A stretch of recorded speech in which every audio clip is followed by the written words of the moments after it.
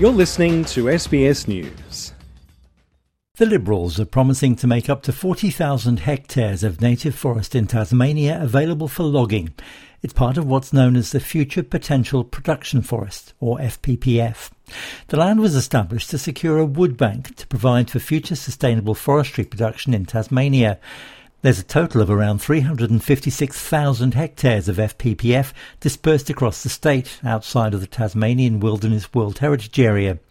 Tasmania's Premier, Jeremy Rockcliffe, says the closure of the industry in other states, including Victoria and Western Australia, means now is the time to make this timber available. What this will do is give security and certainty to rural and regional Tasmania, sawmillers, families, local people employed in the sector, including contractors.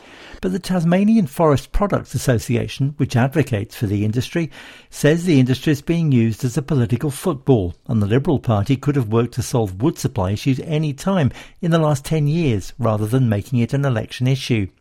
Environmental groups say protest action is almost certain if the proposal goes ahead, even with the risk of jail time under tough anti-protest laws.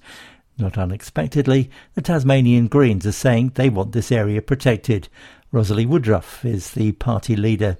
And we will be pushing in a balance of power to protect these forests. But what Tasmanians need to know today is, what will the Labor Party do? What is their position? The Liberals have made themselves very clear. Meanwhile, Labor leader Rebecca White says the party's been consulting with industry and unions and will release its policy around forestry in the coming days. The government's had 10 years.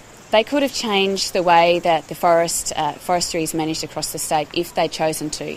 Instead, they leave it until 3 weeks before an election to talk about how they're going to differently manage the forest landscape and the resource security the industry's been asking them to sort out. The Greens' Rosalie Woodruff says few Tasmanians want to see this happen. Who is speaking for the forest if the Greens and these people are not?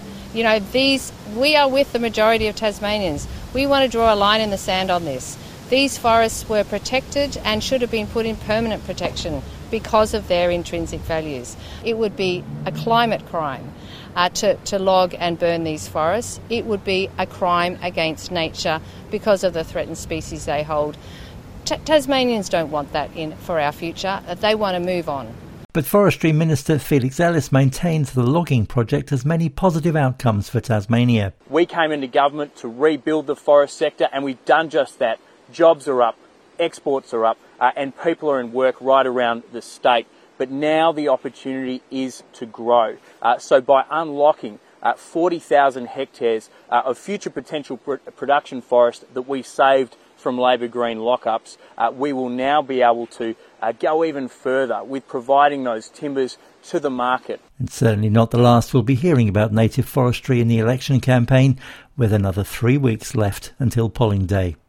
That story by SBS Tasmania correspondent Karen Thomas for SBS News. I'm Alan Lee.